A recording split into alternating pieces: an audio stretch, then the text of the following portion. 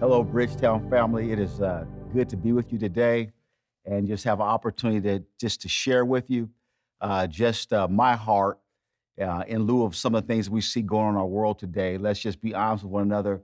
We are living in an absolutely crazy time.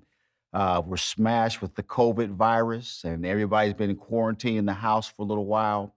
And then on top of that, we have the murder of George Floyd and the protests and everything's going on. We are in a pressure cooker as a nation. We're in a pressure cooker as a people. We're in a pressure cooker as a church. And today, what I want to do is I don't want to come like I'm a guy that has uh, all the answers because I don't. In fact, if I'm honest with you today, I'm sharing from my heart, but I really don't feel like I know exactly, what to say or what I can say to be able to help. But there are just some things that God has placed upon my heart that I believe will be helpful, irregardless of how I feel as a African American man who's kind of going through the struggle of everything that's happened and so forth. The first thing I want to say is this: is that uh, as believers, it's different if we're talking to non-believers or non-followers of Jesus Christ. But as believers, our primary objective and goal in life here on earth is to become like Jesus Christ. We uh, accept Him, we follow Him, and our goal is to be transformed and shaped into His image. And sometimes when we think about discipleship, when we think about being formed and shaped in the image of Christ, there's something that just kind of gets lost in that mindset as it relates to what we see going on in our world. We have this view many times in our mind that as we become like Jesus, it makes us kind of irrelevant or unable to really grasp or understand or really to be able to kind of articulate what's going on and to have an impact in the way that the world is going in the within the circumstances that the world is experiencing. But what I want to say to you today is that none of what's happening right now in this world is a shock to God. He's not surprised. He's not overwhelmed. He's not scratching his head. He's not having a panic attack. He's not saying, "What in the world do I do?" He understands it. He knows it. He sees it. And the beautiful thing is, he's willing to help us work in this situation to bring about kingdom ends. For us as believers, that's our ultimate responsibility, is to bring about kingdom ends and to bring about what God desires to be, to bring about what God desires to happen on earth. After all, we pray the prayer that Jesus taught the disciples to pray. He said, when you pray like this: Our Father who art in heaven, hallowed be thy name, thy kingdom come, thy will be done on earth as it is in heaven. And so Jesus, by teaching us to pray that prayer, he's making a statement. He's saying to pray for God's will to be done, but then there's something else he's saying that's interwoven in those words, and that is this. He's saying that you pray for God's will to be done on earth because God's will being done on earth is not something that just happens naturally and normally. For God's will to be done on earth, it takes God's grace, God's mercy, God's power, God's providence to come and to help a fallen and broken world to experience and to do what it is that he desires to do. So in the midst of COVID, in the midst of Black Lives Matter, in the midst of trying to deal with what's going on with the George Floyd murder, which we'll talk about here in just a second, God's heart is that his will can be done in this situation. And we'll talk a little bit about what that may look like. As a church, to be formed and to be shaped like Jesus means that we have to love our neighbor, love one another. Now, when we talk about love, sometimes we think of love as just this passive, kind of milquetoast, non-forceful, just kind of whatever happens. You know, you turn the other cheek. You just kind of soak it all in, and there's no kind of fortitude to go forward and to make change. Well, that's not the way the scripture describes love. Love, in many ways, and many times, it's a violent thing. Violent in this sense, that what it does is it goes against the powers that be, it goes against the structures, it goes against mindsets and mentality to bring about God's will, which is good for all people. And so to love requires us to do something that's many times unnatural, doesn't line up with our natural thinking, doesn't line up with our emotions and what we would desire to see happen or what we think we should do in order to render justice within our own strength and our own resources. But love says you are empowered to act to bring about God's results. So when we think about what's happening in our nation in terms of race right now, we've got to be people that love one another. One of the key components to loving one another is we have to have understanding about one another. Right now, the focus is on Black America. The focus is on the unjust actions that have taken place upon the life of George Floyd and how that senseless killing has turned the whole world upside down in a way where you have hundreds of thousands of people across the globe marching and saying that we want justice. And so I think as believers, it's important for us to understand how we get to a place like that. It's important to understand what's behind a statement, Black Lives Matter. It's important for us to understand what's behind a man like Martin Luther King, what's behind civil rights activists, what's behind some of the words and some of the emotional expressions that we see happening from African Americans across our nation and across the globe. I want to put this in a scriptural context to kind of help us kind of understand what I want to call Black pain. There's a scripture found in Matthew chapter 2. I'm going to start from verse 16, read through verse 18. Then Herod, when he saw that he was deceived by the wise man, was exceedingly angry, and he sent forth and put to death all the male children who were in Bethlehem and all of its districts from 2 years old and under, according to the time which he had determined from the wise man. Then was fulfilled what was spoken by the prophet Jeremiah, saying, a voice was heard in Ramah, lamentation, weeping, great mourning, Rachel weeping for her children, refusing to be comforted because they are no more.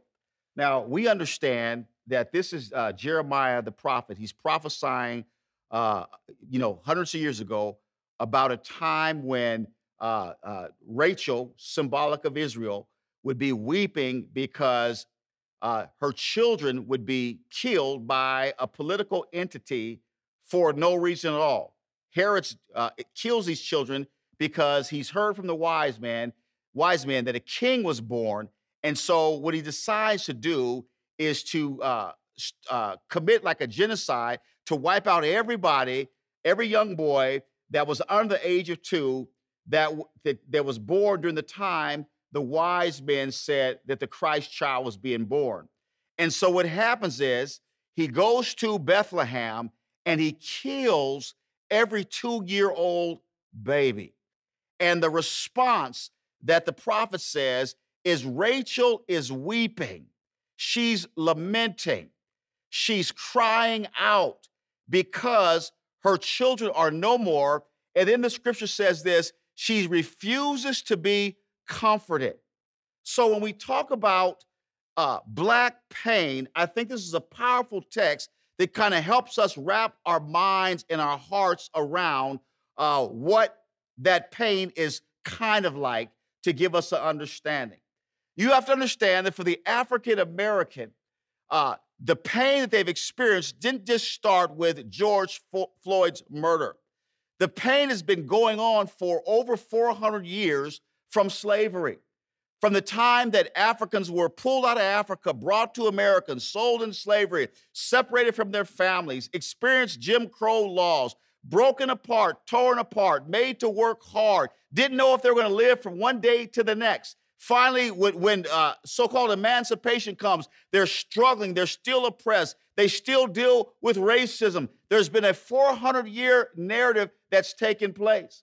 And sometimes I'll hear people say, well, you know, why don't you guys just get over it? Why don't you just bag it? That's something that happened a long time ago. Well, the reality is this. Even though slavery happened hundreds of years ago, the narrative still continues. And every time there's an incident that happens, it just continues to rip open the scab, and the pain goes deeper and deeper and deeper, and it creates and it brings to surface a trauma that has never, ever really been gotten over. The other day, I was preaching at a large church, and I was talking a little bit about racism. And after the service, God bless her, this young white girl, she comes up to me, and she says to me, I thought that we were through with that. I never would have known that racism still existed in America today. She says, I was so shocked. I was on the bus with my husband, and there was a black man that was on the bus, and he was helping me. And she says, this white person came up and just began to assault him and talk crazy to him. I couldn't believe that this kind of thing still exists. Well, it does exist. I remember as a boy, I grew up in a predominantly white neighborhood in Bellevue, Washington. My family was one of the only black families on the block. We were one of the only black families in the school, me, my brother, and maybe a couple other African-American kids. And I remember the first day I walked home from the first grade, I'm coming up from the stairs, and there are three or four little white boys that lived on my block. They never said hi. They never said, let's play. The first words that came out of their mouth was, go home and wash that paint off your face. Now, I get that message as a first grader. Then fast forward a year or two.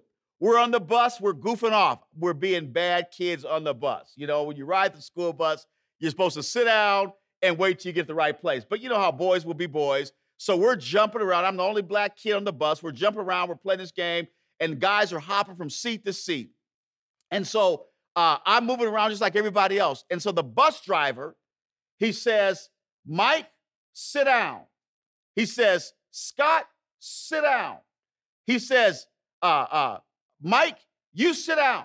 And then he says, you too, black boy, you sit down. Now, everybody else has a name, but I'm just black boy. I cannot tell you the times younger growing up where I saw my father come in the house, and they're rioting and these marches are nothing new. I remember watching my father go through civil rights things. He would come home and sometimes just lay on the floor because they had been gassed. I watched him struggle in his job and in his employment with different racist types of things. My point is this, that it's a continuum. It continues to happen over and over and over and over again. And just because it may be out of your mind or out of your sight, it does not mean that it does not exist. And what happens is when that wound festers and the wound grows and it hits a place and it reaches a pitch where it's like, I just can't take anymore. So we had the young man, Ahmaud Arbery. We saw the other, Breonna Taylor, and then now George Floyd. What are people supposed to do with that kind of anger? What in the world, what do you do that? You just can't say, oh, go take a chill pill, just kind of relax, or just kind of pray about it. It opens up wounds, and the pain gnashes. The pain is deep. The pain hurts. The pain torments. The pain tortures. And you say, what do I do to deal with this kind of pain? The scripture says Rachel lamented, and the kicker is this. It said she refused to be comforted. So in other words, she has this pain because her children are gone. She has this pain because innocent little boys, 2 and under, they're wiped out. And she's saying, listen, don't comfort me. Don't talk to me. Don't try to appease me. Don't give me platitudes. Don't give me little cliches. Don't bring to me little religious quilts or political sayings or political quilts. No, what I love has been taken away from me. And what you're offering as a comfort, I don't want it because the pain is so deep and the pain is so real. And I believe this is what many African Americans are experiencing today, a real pain where they're saying, I don't want to be comforted. We can't take any more of this.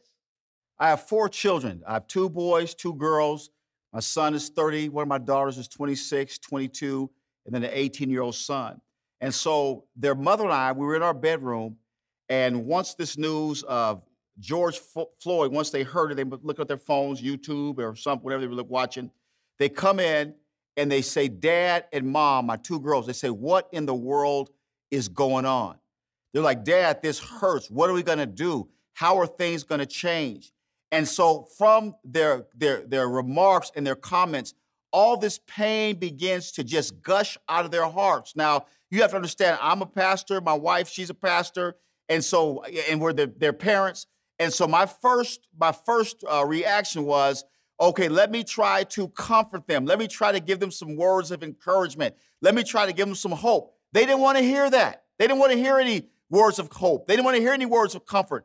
They said, this needs to happen here. This needs to happen there. We're mad. We're angry. We're upset. Why do they treat black people like this? Why do we have to keep going through this? And I'm telling you, if you could have been in that room and felt the heat and felt the emotional temperature that was existing in that conversation, not because we were yelling at one another, but because of the pain that were in these girls' lives that have only lived 20-something years, but they've read and they've heard and they've seen and they've watched and they've read, they've heard, they've seen and they've watched, and that pain had reached a place of eruption within them, and they said, what do we do with this pain? How is this going to change? And that's the cry of a lot of younger African-American men and women. They're crying out. They're saying, our hearts hurt. Our minds hurt. We've had enough of being put on the back burner. We've had enough of trying to wait till things happen. Something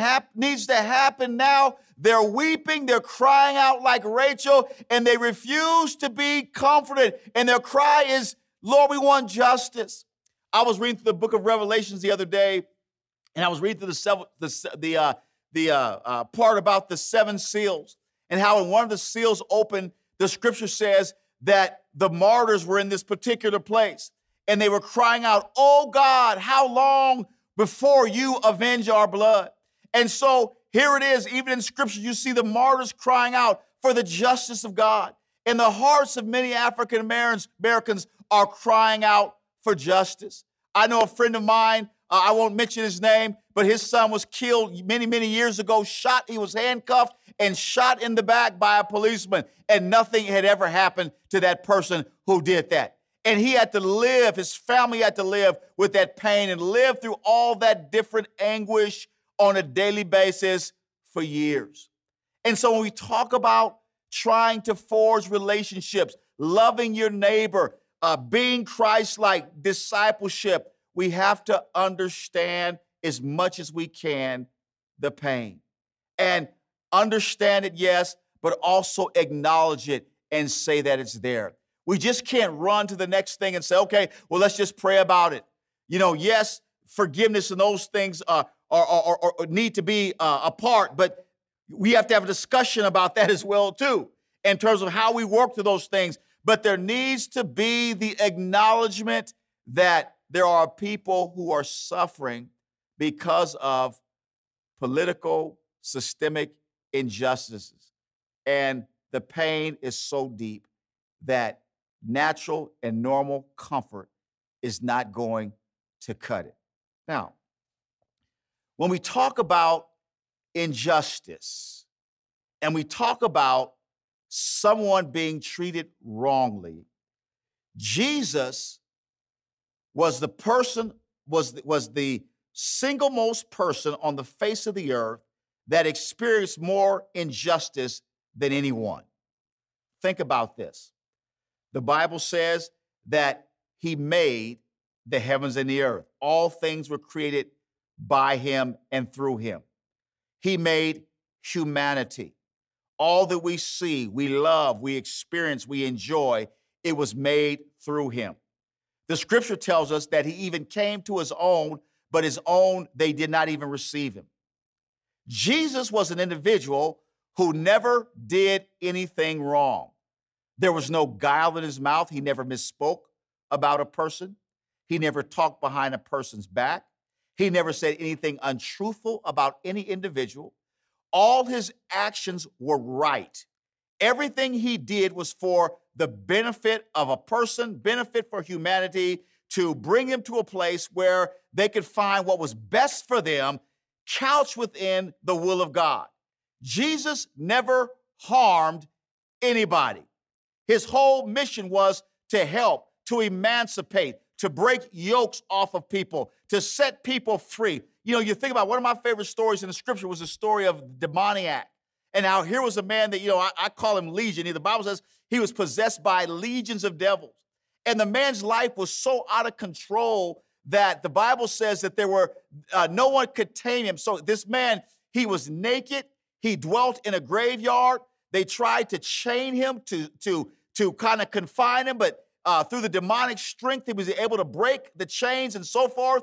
But Jesus went to that man and he loved him. He touched him. He healed him and he delivered him to the place where the Bible says this man who was so broken in such pain to the point where he cried out every night, he found total healing and deliverance and peace and acceptance and love from a person from the person of Jesus, and no one else on the face of the earth had ever gave him that before. That was the kind of person Jesus was. He only did good. Jesus went about doing good, healing all those that were oppressed by the devil. But look what happened to him. The Bible tells us that he died the life of a criminal. He was accused as a criminal. Trumped up charges, things that were not real. They said that he did things that he didn't even do. But we understand that in God's sovereign plan, Jesus didn't come to the earth to live. Jesus came to this earth to die. He was the sacrificial propitiation for our sins. The scripture says that he was the Lamb of God slain before the foundation of the world. He came so that he could take our iniquities, our sins, our transgressions, our wickedness, our prejudice, our hatred, our pride. And he came so he could bear that, so we could find forgiveness and freedom in the sight of God. Jesus came to die so that we could be free. He experienced injustice so that we could be justified.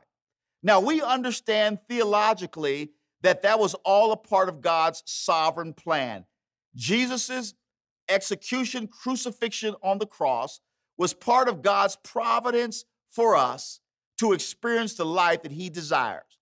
Adam blew it, but Jesus won it, right? So God allowed that to happen so that we could live and be a part of the family of God. Now, for just a second, let's just put the theology, we're not moving away, but let's just kind of scoot it over about an inch or two. Let's just, maybe just kind of for a moment, let's just, I don't want to say forget, but just kind of, just take our eyes off of just a second of the theology in terms of the sovereignty of God, the purpose of God, the plan of God, and so forth. Now, don't get so religious on me and say, how can you do that? Listen, we're not moving it totally out of sight. We're just kind of scooching it over a little bit so we can see something else. If we look at how God fulfilled the plan and what happened, if we look at the pragmatic workings of how Jesus went to the cross and died, it's amazing how that injustice was carried out. The Bible says in the book of Matthew that Satan had entered into Judas. So Jesus was having the Last Supper with his disciples, and they're eating. They're just kind of kicking back. They're chilling. They're just enjoying their time together. Jesus is getting them prepared for what's going to happen. And all of a sudden, he makes this statement. He says, "One of you," he says, "didn't I choose 12 of you? And one of you is unclean. One of you is a devil." And he says, so the disciples are like, "Wait a minute, man. I don't want to be the cat that's the devil. Who is it? Who is it?" So John is leaning pretty close to Jesus. So Peter kind of nudges him and says, "Find out who he's talking about." And Jesus overhears and he says, "The person who is dipping their bread in the bowl with me is the one who's going to betray me." And so Jesus says to Judas, he says, "Go do what you have to do and do it quickly." So Judas goes out and he goes to the religious system of the day, the Sanhedrin, the Sadducees, the Pharisees, the religious powers of the day, the system of the day. And they devise a plan where he's going to hand Jesus over to them. And we know what happens there. And then the religious power, religious system, what they do is they say, "We're not going to be guilty of this." So they try to bring it to the political system, the Roman governor, Pilate. And they go through a number of exchanges. Pilate is saying, "Listen, who are you?" They say, "You're the King of Jews," and so forth. And then finally, we know in the story, Pilate washes his hands and he gives them, he sends them back to the Sanhedrin. But ultimately, they end up crucifying Jesus. When we think about system, we say, change the systems, change the systems. It's important for us to understand how systems work, how systems of injustice function, and what takes place. So when we look at the most unjust act in the history of humanity upon Jesus Christ, this is what we have. We have Satan filling an individual, Judas. We have Judas going and engaging a religious system. And then we have a religious system going and engaging a political system. So when we ask ourselves the question, what's going on? Why is this taking so long? Now, I'm talking to the church today. I'm not doing a speech in front of the public. I'm not talking to non-followers of Christ per se, but I know maybe this will hit some people as well. But I'm talking to those that profess Christ. We have to understand that while, yes, systems, and while, yes, policies, and yes, prejudice in those type of things play a significant part in injustice, one of the elements that we fail sometime to put in the mix is the whole spiritual piece. Satan entered Judas. Judas then went to the religious system. The religious system then went to the political system. I believe, as we said earlier, we have to acknowledge and understand the pain, but then also we have to understand the stronghold of a system. How can something so unjust continue to exist year after year, decade after decade, century after century, if it's just purely human? I think many times when we read scriptures like we look at John 10:10, we say the thief comes not but for to steal, kill, and to destroy. But Jesus says, "I've come that they may have life and have life more abundantly." And I think sometimes we put Satan in this little tiny box. He's this little dude with a pitchfork that's just trying to make you eat too much chocolate cake, or make you cheat on your girlfriend or cheat on your wife or your husband or that type of thing. He's just trying to tempt you. But we fail to understand sometimes that even some of the systems that are oppressive, there are forces behind it. Now, I don't want to, just be, some super hyper spiritual guy that's just trying to say, you blame the devil for everything. No, but there is a part of that. There is a spiritual element and there is a human element. And I believe as the Church of Jesus Christ, we have to address both. If the system is going to change, to stop the oppression of African American people, stop the oppression of people where it's okay. I mean, I confess I didn't watch the whole video. I couldn't do it. I couldn't do it. I saw a couple pictures, and that was enough for me. I saw the police officer with his hands in his pocket, with his knee on a man's neck, and the man looked like he was. That's about all I could take. It was too disturbing. His hands were in his pocket, his knees on the man's neck, and he's like, I'm just waiting for somebody to bring me a cup of coffee. How can something be that calloused? I guarantee in his mind, he never thought that he would have to pay a price for that. He never thought that the system that he was a part of would bring him to a place of justice. He never thought that hundreds of thousands around the world would rise up over something like this.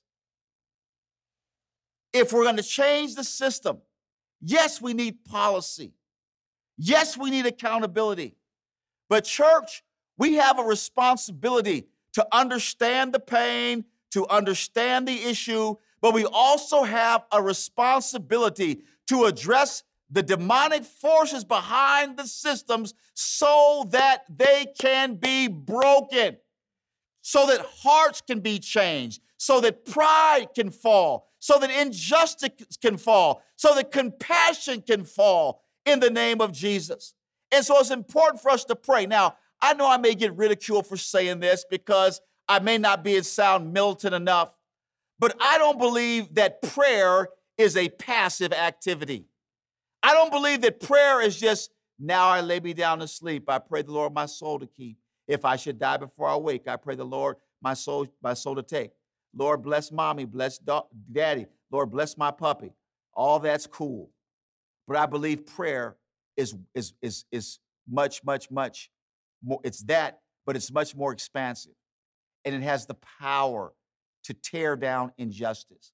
It has the power to tear down walls. It has the power to make change. It has the power to uproot those principalities and those powers that would hold and lock systems in place for centuries. Prayer has the power so that policy can work. Prayer has the power so that accountability can come forth. Prayer has the power so that justice can be woven into systems that are broken and systems that hold their knee on the neck of people. See, the Bible says this. God says in the book of Chronicles, if my people, which are called by my name, would humble themselves and pray and seek my face and turn from their wicked ways, then I will hear from heaven. I will forgive their sins and I will heal their lands. When injustice happens, God does something. He listens for the cries of his people. He listens for the cries of those who say, we can't take it anymore. He listens for the cries that say, God, will you please come and help? Will you please come and do something? Will you please come and move? God listens to those cries. The children of Israel in an oppressive Egyptian system, God comes, he taps Moses on the shoulder and he says, Moses, I have seen the oppression. I have heard the cries and the groanings. I know they're suffering. God is a seeing, he's a hearing, and he's a knowing God. And I believe, yes, we've got to work to change policy. Hear my heart. Yes, we have to work to change systems. But church, I believe we have to come together and pray. That moaning, groaning, anguish in your heart, don't waste it. Don't just allow it to just hibernate in your soul. Turn it into lament. Turn it into intercession. Turn it into a cry to God, for God to work and for God to move and for God to make a difference. Yes, these are difficult times that we're in. There are times when it's like, what do we do? What do we say? But I believe that as we engage our hearts with one another, as we engage our hearts with God, I believe God will answer us. I believe God will make changes. I believe God can, he can turn this thing and he can bring wholeness and he can bring healing. It's beyond our imaginations. Now, if I could just get, old school preacher for about 2 minutes on you. Like some of the old guys would preach, they would tune it up and they'd have the organ going, dun, dun, dun. And they would say, is there not a balm in Gilead? Is there not a balm for the sin sick soul? Is there not a healing ointment that can come upon this nation? Is there not a healing ointment that can heal the black pain? Is there not a healing ointment that can drown out the prejudice? Is there not a healing ointment that can unite hearts? Is there not a healing ointment that can bring joy? Is there not a healing ointment that can bring justice? And I want to tell you there is a healing ointment, and the healing ointment is Jesus, Jesus. And he said, if my people would call out to me, if they would understand and love one another, then I can work and do something mighty. Church, this is time for us to arise. This is time for us to arise, not on our own feet, but to arise by going down to our knees and falling on our faces and crying out to the Lord God of hosts. Only you can fix this mess. Only you can bring the healing. And I believe if we do that, we'll see God do some wonderful things. So just a couple takeaways here. Put the effort in. Understand the pain. Dive into the relationship, acknowledge what's going on. Say, well, you may not say, I totally get it. You don't have to totally get it, but just get it some. Then understand Jesus experienced injustice and that the system that oppressed him was not totally all human, but there was a spiritual component to it. The church is equipped to address that spiritual component as we deal with the natural part, the relationships that we have with one another. And if we do that, together we can see God work a miracle, and we can see the balm poured out upon our country, upon all ethnic groups, and we can see God glorified through his son, Jesus. Let's pray together. Father, thank you so much for even hope in this difficult situation. And I pray for my black and brown brothers today and sisters that, Lord, you would touch the heart. Lord, you understand the pain. Oh, God, you understand, Lord, what is going on and that the conversation in black homes across this country and across the world. And we pray today that you would intervene and give some sense of comfort and hope. Lord, you know how to reach Rachel. And then, Father, we pray that as a church that we would join together, that our prayers would merge together to cry out to you, for you to pour out your Spirit in a wonderful way, to bring healing and justice, to uproot systemic issues, systemic racism, systemic oppression, systemic injustice, and cause truth to come forth. We pray today the words that the Master told us to pray. Thy kingdom come, thy will be done. And we ask this in Jesus' name. Amen. God bless you.